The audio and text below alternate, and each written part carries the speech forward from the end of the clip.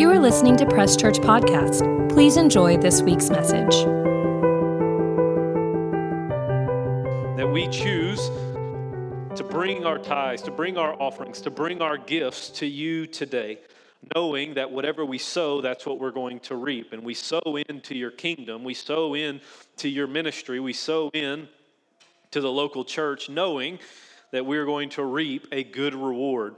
That when we sow into God, we don't get bad rewards. When we sow into God, we only get good rewards. Because it says in the scriptures that you went about doing good, that you're a good God, that you love us and you want to take care of us, Father. And so I thank you for those that are giving. I thank you that they bear and receive the harvest that they are sowing into. Father, I thank you for financial freedom in this church. Thank you for financial wisdom in this church. Father, I thank you for financial knowledge in this church. I think it says in your word in Deuteronomy that you have given us the power to obtain wealth. And so, Father, help us understand how to use and operate that power in the name of Jesus. Father, I thank you for this opportunity to preach to your people today. I thank you that you have prepared our hearts. You have brought us in here to hear a word from you today.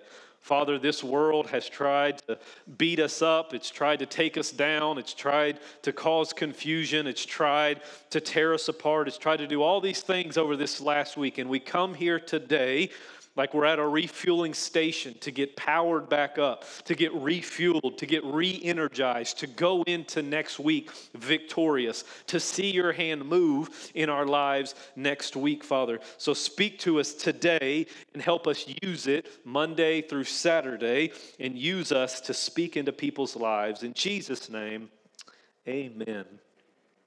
Noah started school this week. He's now in second grade.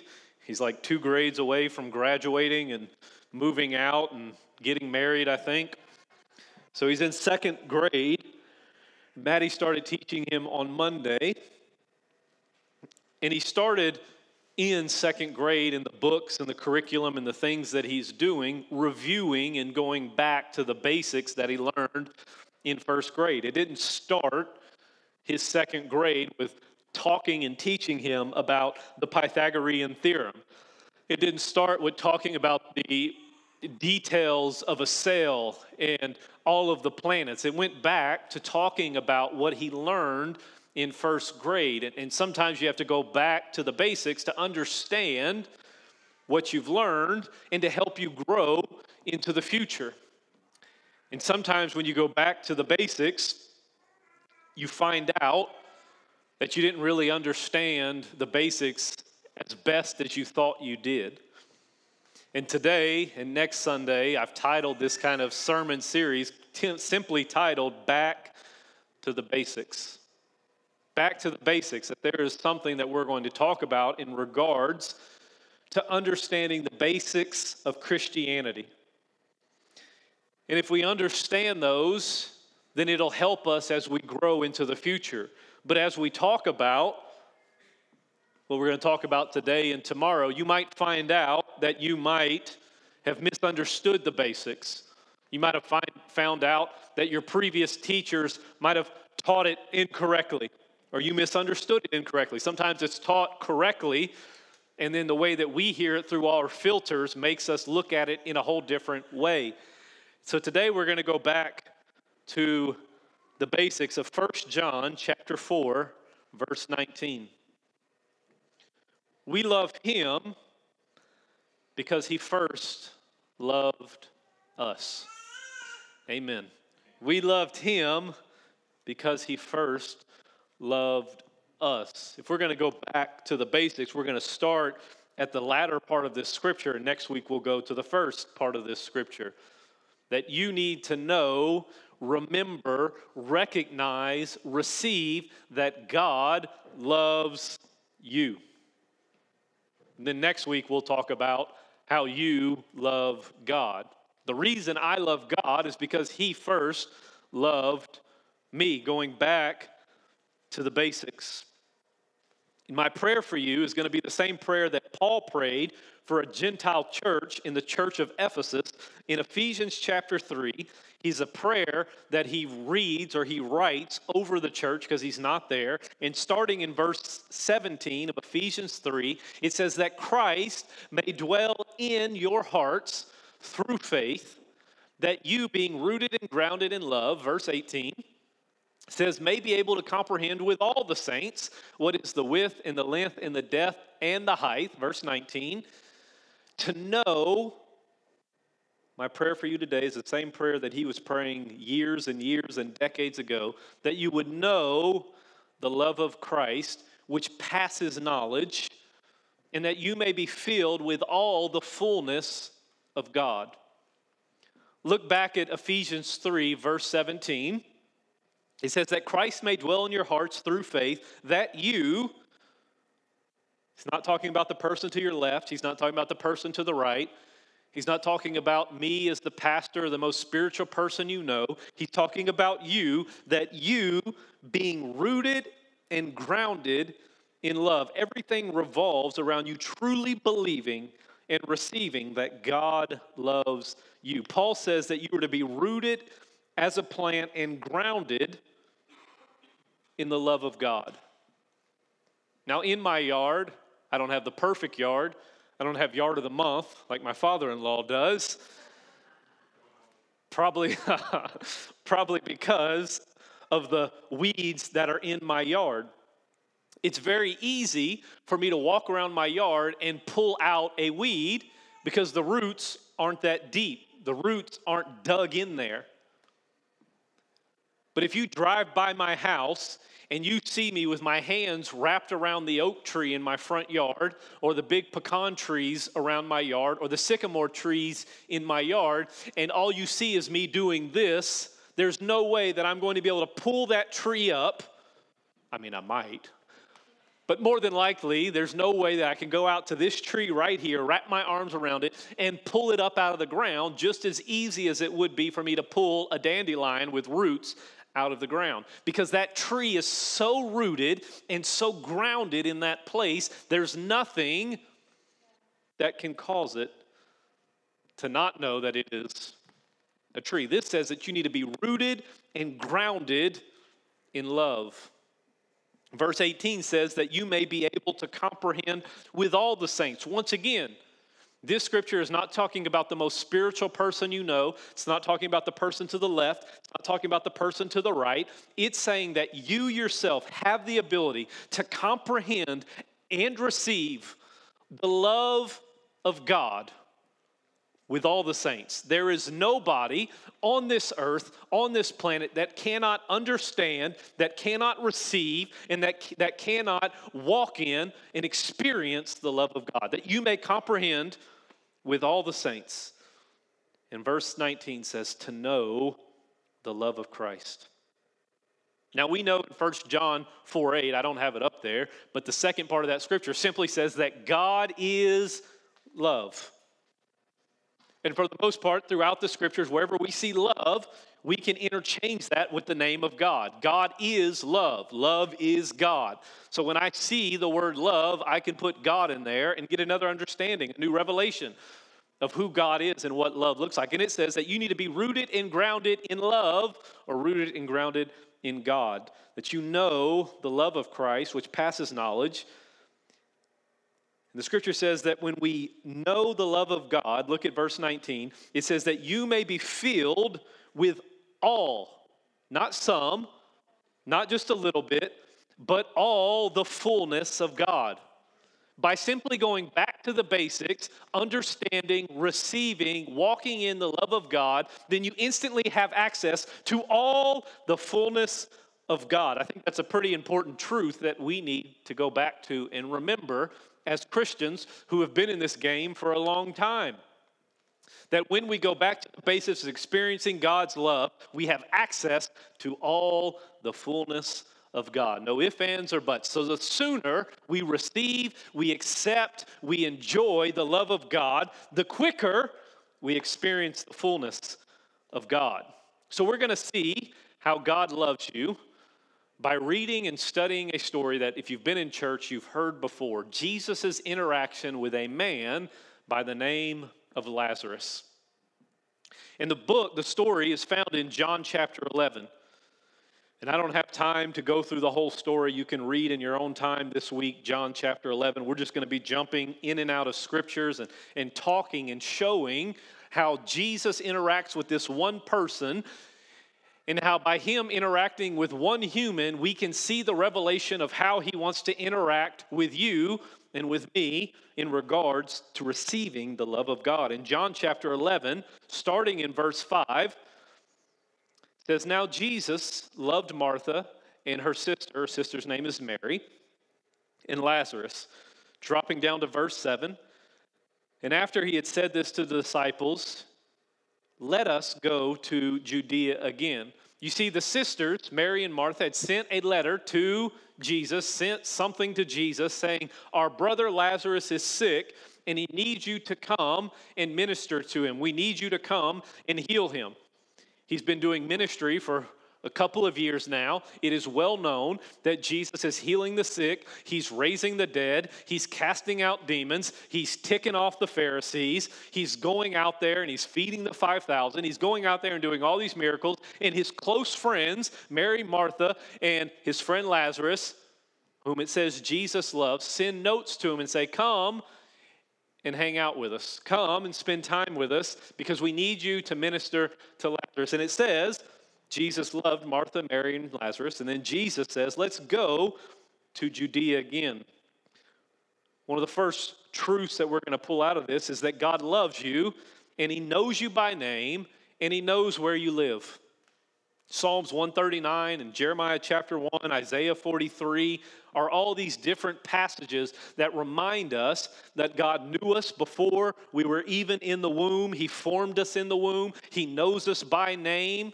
He knows where you live. He knows what you're doing. He knows what you're going through. The story starts off by saying that Jesus loves these people. He calls them by name, and he knows where they live. They live in Judea, but they live in a city specifically called Bethany. He says, "Let's go there. Let's go to their house right where they're at." Before GPS was ever invented, before your phone was ever listening to you and throwing ads at you as soon as you talked about it, God didn't need GPS to find you. He knows where you are. He knows your name. The God of the universe, the same God who interacted with Adam and Eve and with Moses and Abraham and King David, the same God who created and placed Jesus here on this earth, who interacted with the disciples and with the Apostle Paul, and all the great men and women who have come before us involved in ministry and pushing the kingdom of God forward. He knows you, where you're at, what you're doing, knows you by name, and he knows where you are. That he loves you and he wants to help you in this moment. Look at verse 8, dropping down to verse 8 of John chapter 11. "The disciples said to him, 'Rabbi, lately the Jews sought to stone you. And are you going there again?'" You see, at this point, Jesus had done a really good job of ticking off the religious leaders. It seemed like every time he said something, they were looking to stone him. They were looking for reasons to kill him. They were not a fan of him, and eventually they do kill him with the Romans. But there's an interesting truth here that we want to talk about today in regards to knowing that God puts himself in harm's way to get to you. As he's going back to go and minister to Lazarus and Mary and Martha, as he's talking with them, the disciples ask, "Hey, don't you know that the people there, they want to kill you?" Because the disciples, they weren't looking to die. The disciples thought that Jesus was coming to overthrow the Romans, that Jesus was coming to take care of the people that were enslaving them, that had overtaken them. And they thought that Jesus was going to set up a kingship, to set up and be a ruler of Jerusalem, just like King David. And they thought, because remember it says that they wanted to be the greatest. Remember they were always arguing about wanting to be the greatest. Remember James and John sent their mom to go talk to Jesus? How embarrassing is that? Hey, Mom, can you go talk to the ruler and the creator of the universe and ask him if we can sit at his right and left hand, if we can be the ones that help him? And so then we see, I don't know if he's coming in or not, but if y'all want to open the door and help him in. So then we see, God bless you, brother. So then we see the disciples have this understanding and this thinking that they are going to overtake the Romans and they are going to be princes of Jerusalem. They're going to take over the area. So they're not looking to die. They're not looking for that. They're looking to live. They're looking to establish their kingdom, and they're trying to think of how we can enhance what we're doing and what's going on. And so we see Jesus, as he's talking to his disciples, that we're going back to the place where these religious leaders want to stone him. That Jesus and God have constantly put themselves in harm's way to get to you, to get to me, and to help us in whatever's going on. In Ephesians chapter 1, verse 4, Paul is writing, and he says, just as God chose us in him, Jesus, before the foundations of the world, that we should be, look at how he chose us before the foundation, not as sinners, not as somebody who should be condemned, not as somebody that he hates, not as somebody that he dislikes, that he decided to send his son at the beginning of time that we should be holy and without blame, look, before him in love.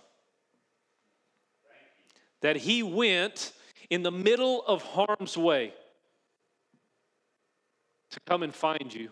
In the middle of your situation, in the middle of your struggle, in the middle of what's going on in your life, God decided that he was going to send his son. And now that Jesus is gone, he's going to send his spirit right into the middle of your situation in your life to help you because he loves you. He loves you. The disciples say, we don't need to go back and see Lazarus. We don't need to go back to Judea because they're trying to stone us. And Jesus says, that's exactly where I need to be.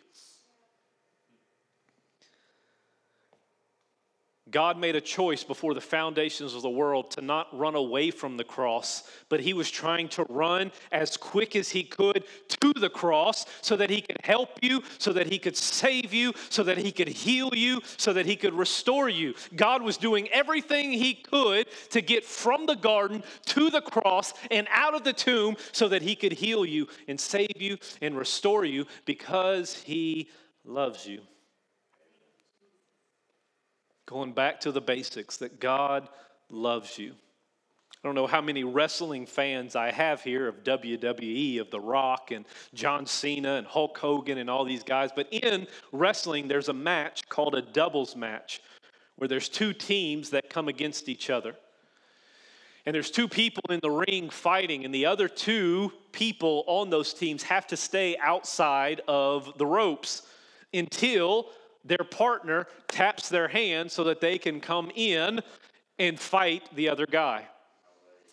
And so it's very dramatic when the person is fighting the other person. They get tired and they're getting beat up and they're doing everything they can to win, but they're not winning. And they look back and they're reaching their hand out to their partner. And they do this slow crawl. If you've ever watched WWE, it's not dramatic at all. And they're reaching with their bare fingertips, and it barely touches. And as soon as they touch hands, the other person jumps in full of energy and just starts going to town and beating up. You see, for so many times throughout history, mankind has been fighting the devil. We've been fighting the world. We've been fighting and doing everything that we can. That we've been fighting the devil and the world in our lives, trying to do whatever we could do to overcome and to win. And God was there waiting, moving, doing what he could. And all we had to do was reach out to him, touch hands. And Jesus came in And Jesus took the beating that you were supposed to take in the ring. He took the beating that you were supposed to endure by dying on the cross, taking stripes on his back, being hurt, being wounded, being forsaken. But it says in Colossians that he ultimately had the ultimate victory, making an open mockery of the devil and defeating him, kicking him in his teeth to bring you and me to victory because he loves you. Let's keep reading. John 11:14. Then Jesus said to them plainly, Lazarus is dead. God is not someone who likes to beat around the bush if you've been serving him for any amount of time. You see, at first, Jesus talks to the disciples and tells them that Lazarus is sleeping. The disciples, they go, well, if he's sleeping, that means he'll get better because sleep is the greatest medicine to help you feel better. And Jesus does not beat around the bush, and he says plainly that Lazarus is dead. You see, God fully understands your situation, and he loves you so much that he doesn't want to leave you in that situation, and he wants to clearly put his finger on the situation that you're going through to help you, not to embarrass you, not to condemn you, but to restore you and to love you and bring you back into the relationship with him. Clearly, plainly, if you've been walking with God for any amount of time, we've all felt it before when we've done something, when something we've done that we shouldn't have done. And it seems like we come to church on Sunday and God removes everybody else out of the church and he just puts his finger right on you. How did the pastor know? Did my spouse call and tell him what my spouse needed to hear? No, they usually don't. But it's God who's just putting his finger right on that situation. You need to forgive that person. You need to love that person. You need to do this. You need to stop doing this. Lazarus is dead. There's nothing that can be done outside of God showing up and helping. In Romans chapter 7, verse 18, Paul writes, and tell me if you know how he feels in Romans 7:18. For I know that in me, that is in my flesh, nothing good dwells. For to will is present with me, but how to perform what is good I do not find. For the most part, humanity wants to do good. The will to do good is there. I want to do good. I want to be a good husband to my wife. I want to be a good parent to my children. I want to be a good friend. I want to be a good family member. I want to be a good pastor. I want to be a good member of society. Inside of me and inside of you, we have that will where we want to do good. But Paul says how to perform what is good, I don't do it. I want to do good, but I can't. I try to do good. I try to appease God. I try and read my Bible. I try and do all of these things, but it just doesn't work. Because in my flesh, there's nothing good. And God knows that. That's why God sent his Son to take care of it, to help us, to heal us, to restore us. With the Holy Spirit's help, he can put his finger right on the issue or the problem that has been plaguing you for so long. He calls out the issue. He calls out the sin so that he can heal you with his love. Jesus shows up on the scene. Lazarus has been dead. They've had the ceremony. There's people that are there that are crying. They're still mourning. They're still weeping. They're still struggling. John chapter 11, verse 23. Jesus is talking to Mary and Martha. And Jesus says to her, your brother will rise again. Verse 24, Martha says to him, I know that he will rise again in the resurrection at the last day. Look at verse 25. Jesus said to her, I am the resurrection and the life. He who believes in me, though he may die, he shall live. Verse 26, and whoever lives and believes in me shall never die. Look at the question he poses to Martha. Do you believe this? Verse 27, and she said to him, yes, Lord, I believe that you are the Christ, the Son of the Son of God who is to come into this world. Going back to the basics is a question that Jesus is asking Martha, is the same question that he's asking you today. Simply, do you believe this? Do you believe this? Before you die, you're going to have to answer this question. I hope you come across this question, and I hope you answer this question. Because after you're dead, whether you believe it or not, you will believe it then. It's too late. Martha is sad because her brother is gone. And Jesus says, I am the resurrection and the life. If anyone believes on me, they can live. Do you believe this? And so many people, in all reality, they don't believe it.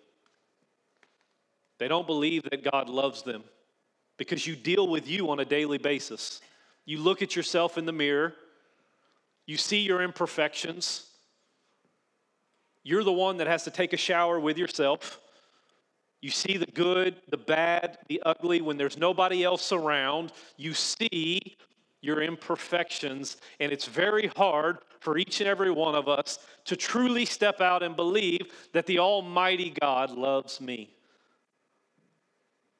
Well, I know He loves people. I know He loves the world. I know He loves all that. But going back to the basics that Jesus is asking you and me today, do you believe that I truly love you? Right now, in this moment of whatever you're going through, do you believe that I love you and that I want to help you overcome everything that you're going through? Do you believe that God can resurrect you in your situation and bring you back to life? The beautiful, simple, glorious message of the gospel that Christ died for your sins. There are plenty of men and women who died for their own sins. We have the death penalty. When you do something wrong, there are consequences to those actions. But God sends His Son, not the runt of the litter, not the last one in the family tree of God, but God sends His one, His only, His best gift to the earth to die for, yes, the sins of humanity, but He also dies for your sins. The ugliness that nobody else sees is what He died for you, because He loves you. He cares for you, and He wants to resurrect your life and bring you back, not just to where you are, but He wants to bring you into a future that you've never seen before. In John chapter 11, 35 and 36, we're almost through the story, it says that Jesus wept. One of the shortest scriptures, definitely the shortest scripture in the Old Testament, if you're ever on Jeopardy, might be the shortest scripture in the whole Bible, but definitely in the Old Testament. Jesus wept. And then verse 36, the Jews' response when they see Jesus operating in emotion, it says, then the Jews said, see how He loved Him. That Jesus experiences emotions just like we experience emotions. And the reason that we experience emotions is because God experiences emotions. Jesus cries. It says in the scriptures that there are things that God hates. It says in the scriptures that God got angry. Paul receives a revelation where he says, be angry and don't sin. Because God gets angry. God gets mad. God gets happy. God smiles. God laughs. You don't think Jesus, with those 12 stinky, young, immature disciples, didn't laugh at those guys all the time? You've been around teenagers. You've been around young college-age guys. Think about men, think about when you were a teenager and you were a college-age guys, the things that you did and joked about and had fun with. Jesus laughs. Jesus cries. But Jesus isn't led by His emotions.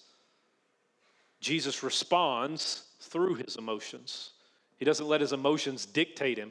But the first things that the people see when Jesus is crying, they say, look at how much he loved Lazarus. And then they start questioning, well, why didn't Jesus do something? If he's done all these other miracles, why can't he do something? So then Jesus doesn't just stay in his emotions. He decides that he's going to do something about it. And he says, bring me to the tomb. He gets in front of the tomb in John chapter 11, verse 39. And Jesus commands, take away the stone.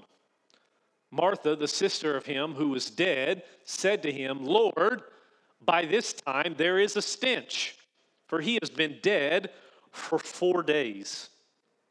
You see, God wants to help and get involved in your life and your situation to fix it, no matter the stench. He wants to love you and get in the middle of your mess. Yesterday, I was picking up all the trash in our house and going out to the dump.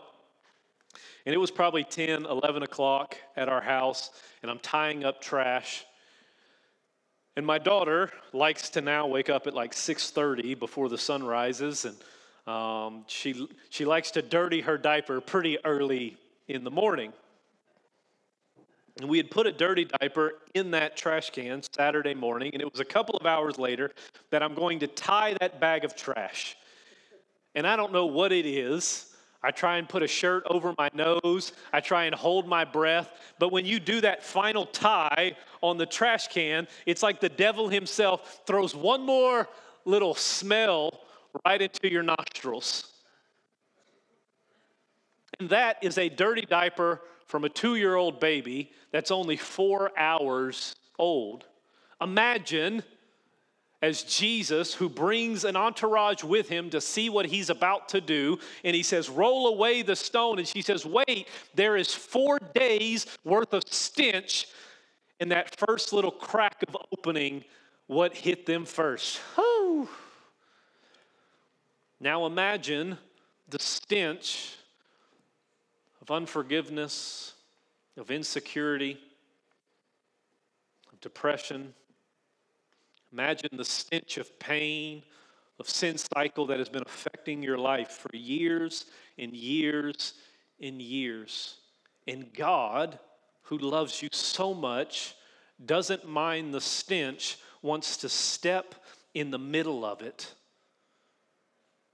to help heal it and restore it. He says, you don't need to smell like that anymore. You don't need to deal with that anymore. Let me help you. Let me heal you. It says in the scriptures that everywhere we go, it says we diffuse the fragrance of the knowledge of Christ with us.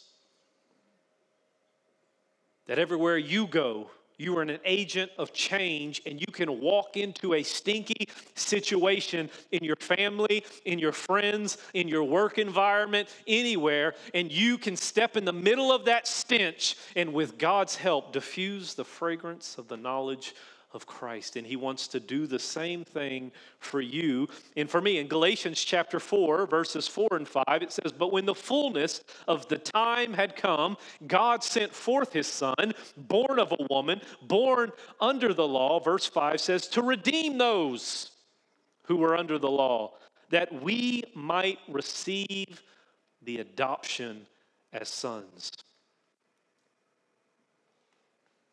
That he loves us and sees us just as his son in the middle of the stench, in the middle of the law, in the middle of the world. He sends his son at the right moment to diffuse his fragrance throughout eternity for you and me to smell and encounter.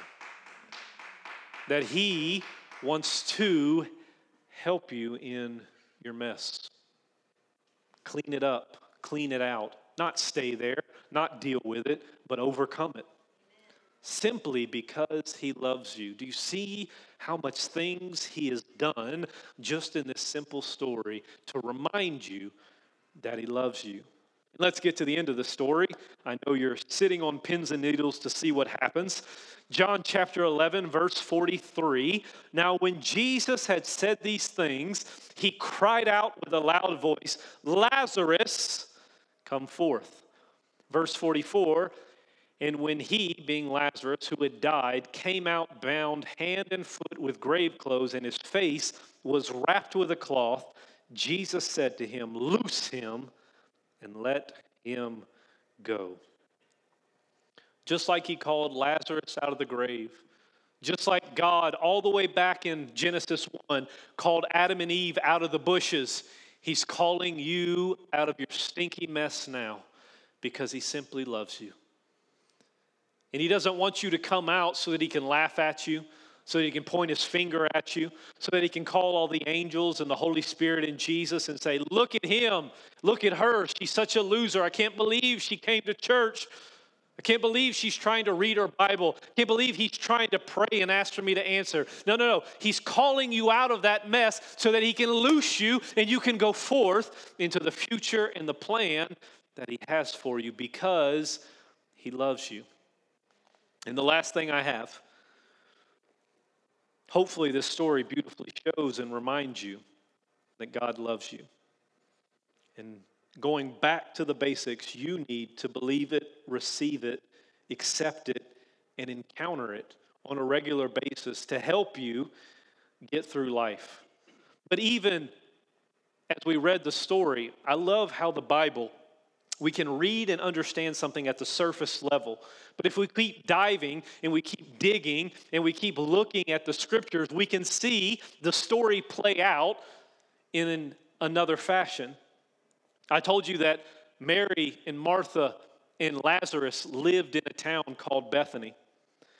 Bethany in the original text, in the original translation, it was about 2 miles from Jerusalem, and it means a house of depression or misery. Don't you love to live in that city? Wouldn't that be fun? A house of depression or misery. Let's look at the names of the three characters in our story. Martha's name means she was rebellious. That's a good name. Mary means their rebellion. But Lazarus' name means whom God helps. The whole story is wrapped up in the translations of these three names. That we are Mary and Martha. I am dealing with my own rebellion, my own sin, my own things that I was born into this world. This world itself, because of Adam and Eve, there is an overall rebellion that is taking over. And here I am in the middle of Bethany, in the middle of misery, in the middle of depression. But I'm also Lazarus, whom God helps. And I was dead, and I was in a tomb, and I was stinking, and I was all alone. And God showed up in the middle of my Bethany, in the middle of my depression, in the middle of my misery. And he said, Lazarus, come forth. And he loosed me, and he let me go from the misery and the depression of my life. And he set my feet on the solid rock, and he rooted me, and he grounded me in his love. And it forever changed me. It forever healed me. It forever restored me. And it's not because I'm a pastor. It's not because I have a biblical Bible name. It's because I simply believe the basics that God is love and that God loves me. That God loves you. And he wants to pull you out of your Bethany today. Whatever that situation is, whatever that misery and that depression is, whatever rebellion you've been doing, he's here to help you, and he's here to save you, and he's here to restore you because he simply loves you. And when you receive that love, when you encounter that love, when you receive it, believe it, and accept it, then all the fullness of God is added to you. Next week, we're going to talk about the basics of loving God. Let's stand up as we get ready to go and head out. Hopefully this has blessed you. This week in your Bible study, read John chapter 11, the full story of Lazarus, and let God speak to you as well. Let him love on you as well. Father God, we thank you for your love. We thank you, God, for your presence. We thank you for your peace. We thank you that in you is fullness of joy. Father, many of us here have been saved for many, many, many years.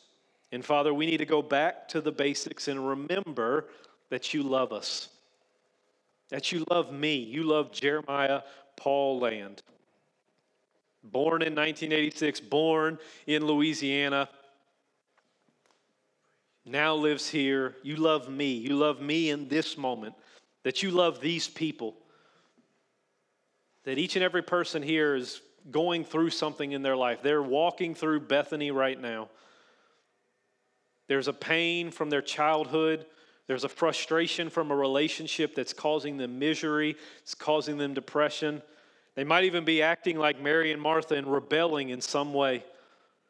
Rebelling against God, rebelling against their parents, rebelling against what they know is right. But today we're all Lazaruses. And Lazarus' name means whom God helps. And you want to help us today. So God, release, remind, pour out your love on your people today. Let them know that you love them for them right now in this moment. You're getting in the middle of the stink. You're getting in the middle of the death. You're getting in the middle of the frustration. And we're raising our hand and asking for you to tap in. I can't do this anymore. I can't fight this anymore. I can't keep dealing with this unforgiveness. I can't keep dealing with this struggle. I can't keep dealing with this sickness. I've been fighting and fighting and fighting, and I need you to tap in and take over and bring the victory to this thing. I release it and I let it go. And Jesus, call that out in us. Lazarus, come forth. Be loosed in the name of Jesus and be let go of your past. Be let go of that failure. Be let go of that misery. Be let go of that depression now in the name of Jesus and go forth into the future and the plan that He has for them. So, Father, release your love and heal them of that wound. Heal them of that misery and pour your love out upon them in Jesus' name. Father, I thank you that they're healed. I thank you that they're whole. I thank you that they're the head and not the tail. I thank you that the favor of God surrounds them like the shield. I thank you that they are the temple of the Most High God. Everything they put their hands to prospers. I thank you that we are the shining light and we diffuse the fragrance of knowledge. It's not going to stink around us anymore. We're going to go out and we're going to change the atmosphere. We're going to change the surroundings in our house, in our work, in our vehicles, in our families' lives. We go out there and we release the love of God everywhere we go. Father, bless them, protect them, and cause them to prosper in everything they do and bring them back safely next Sunday. In Jesus' name, amen. God loves you, and we love you as well. Take care, family. In Jesus' name.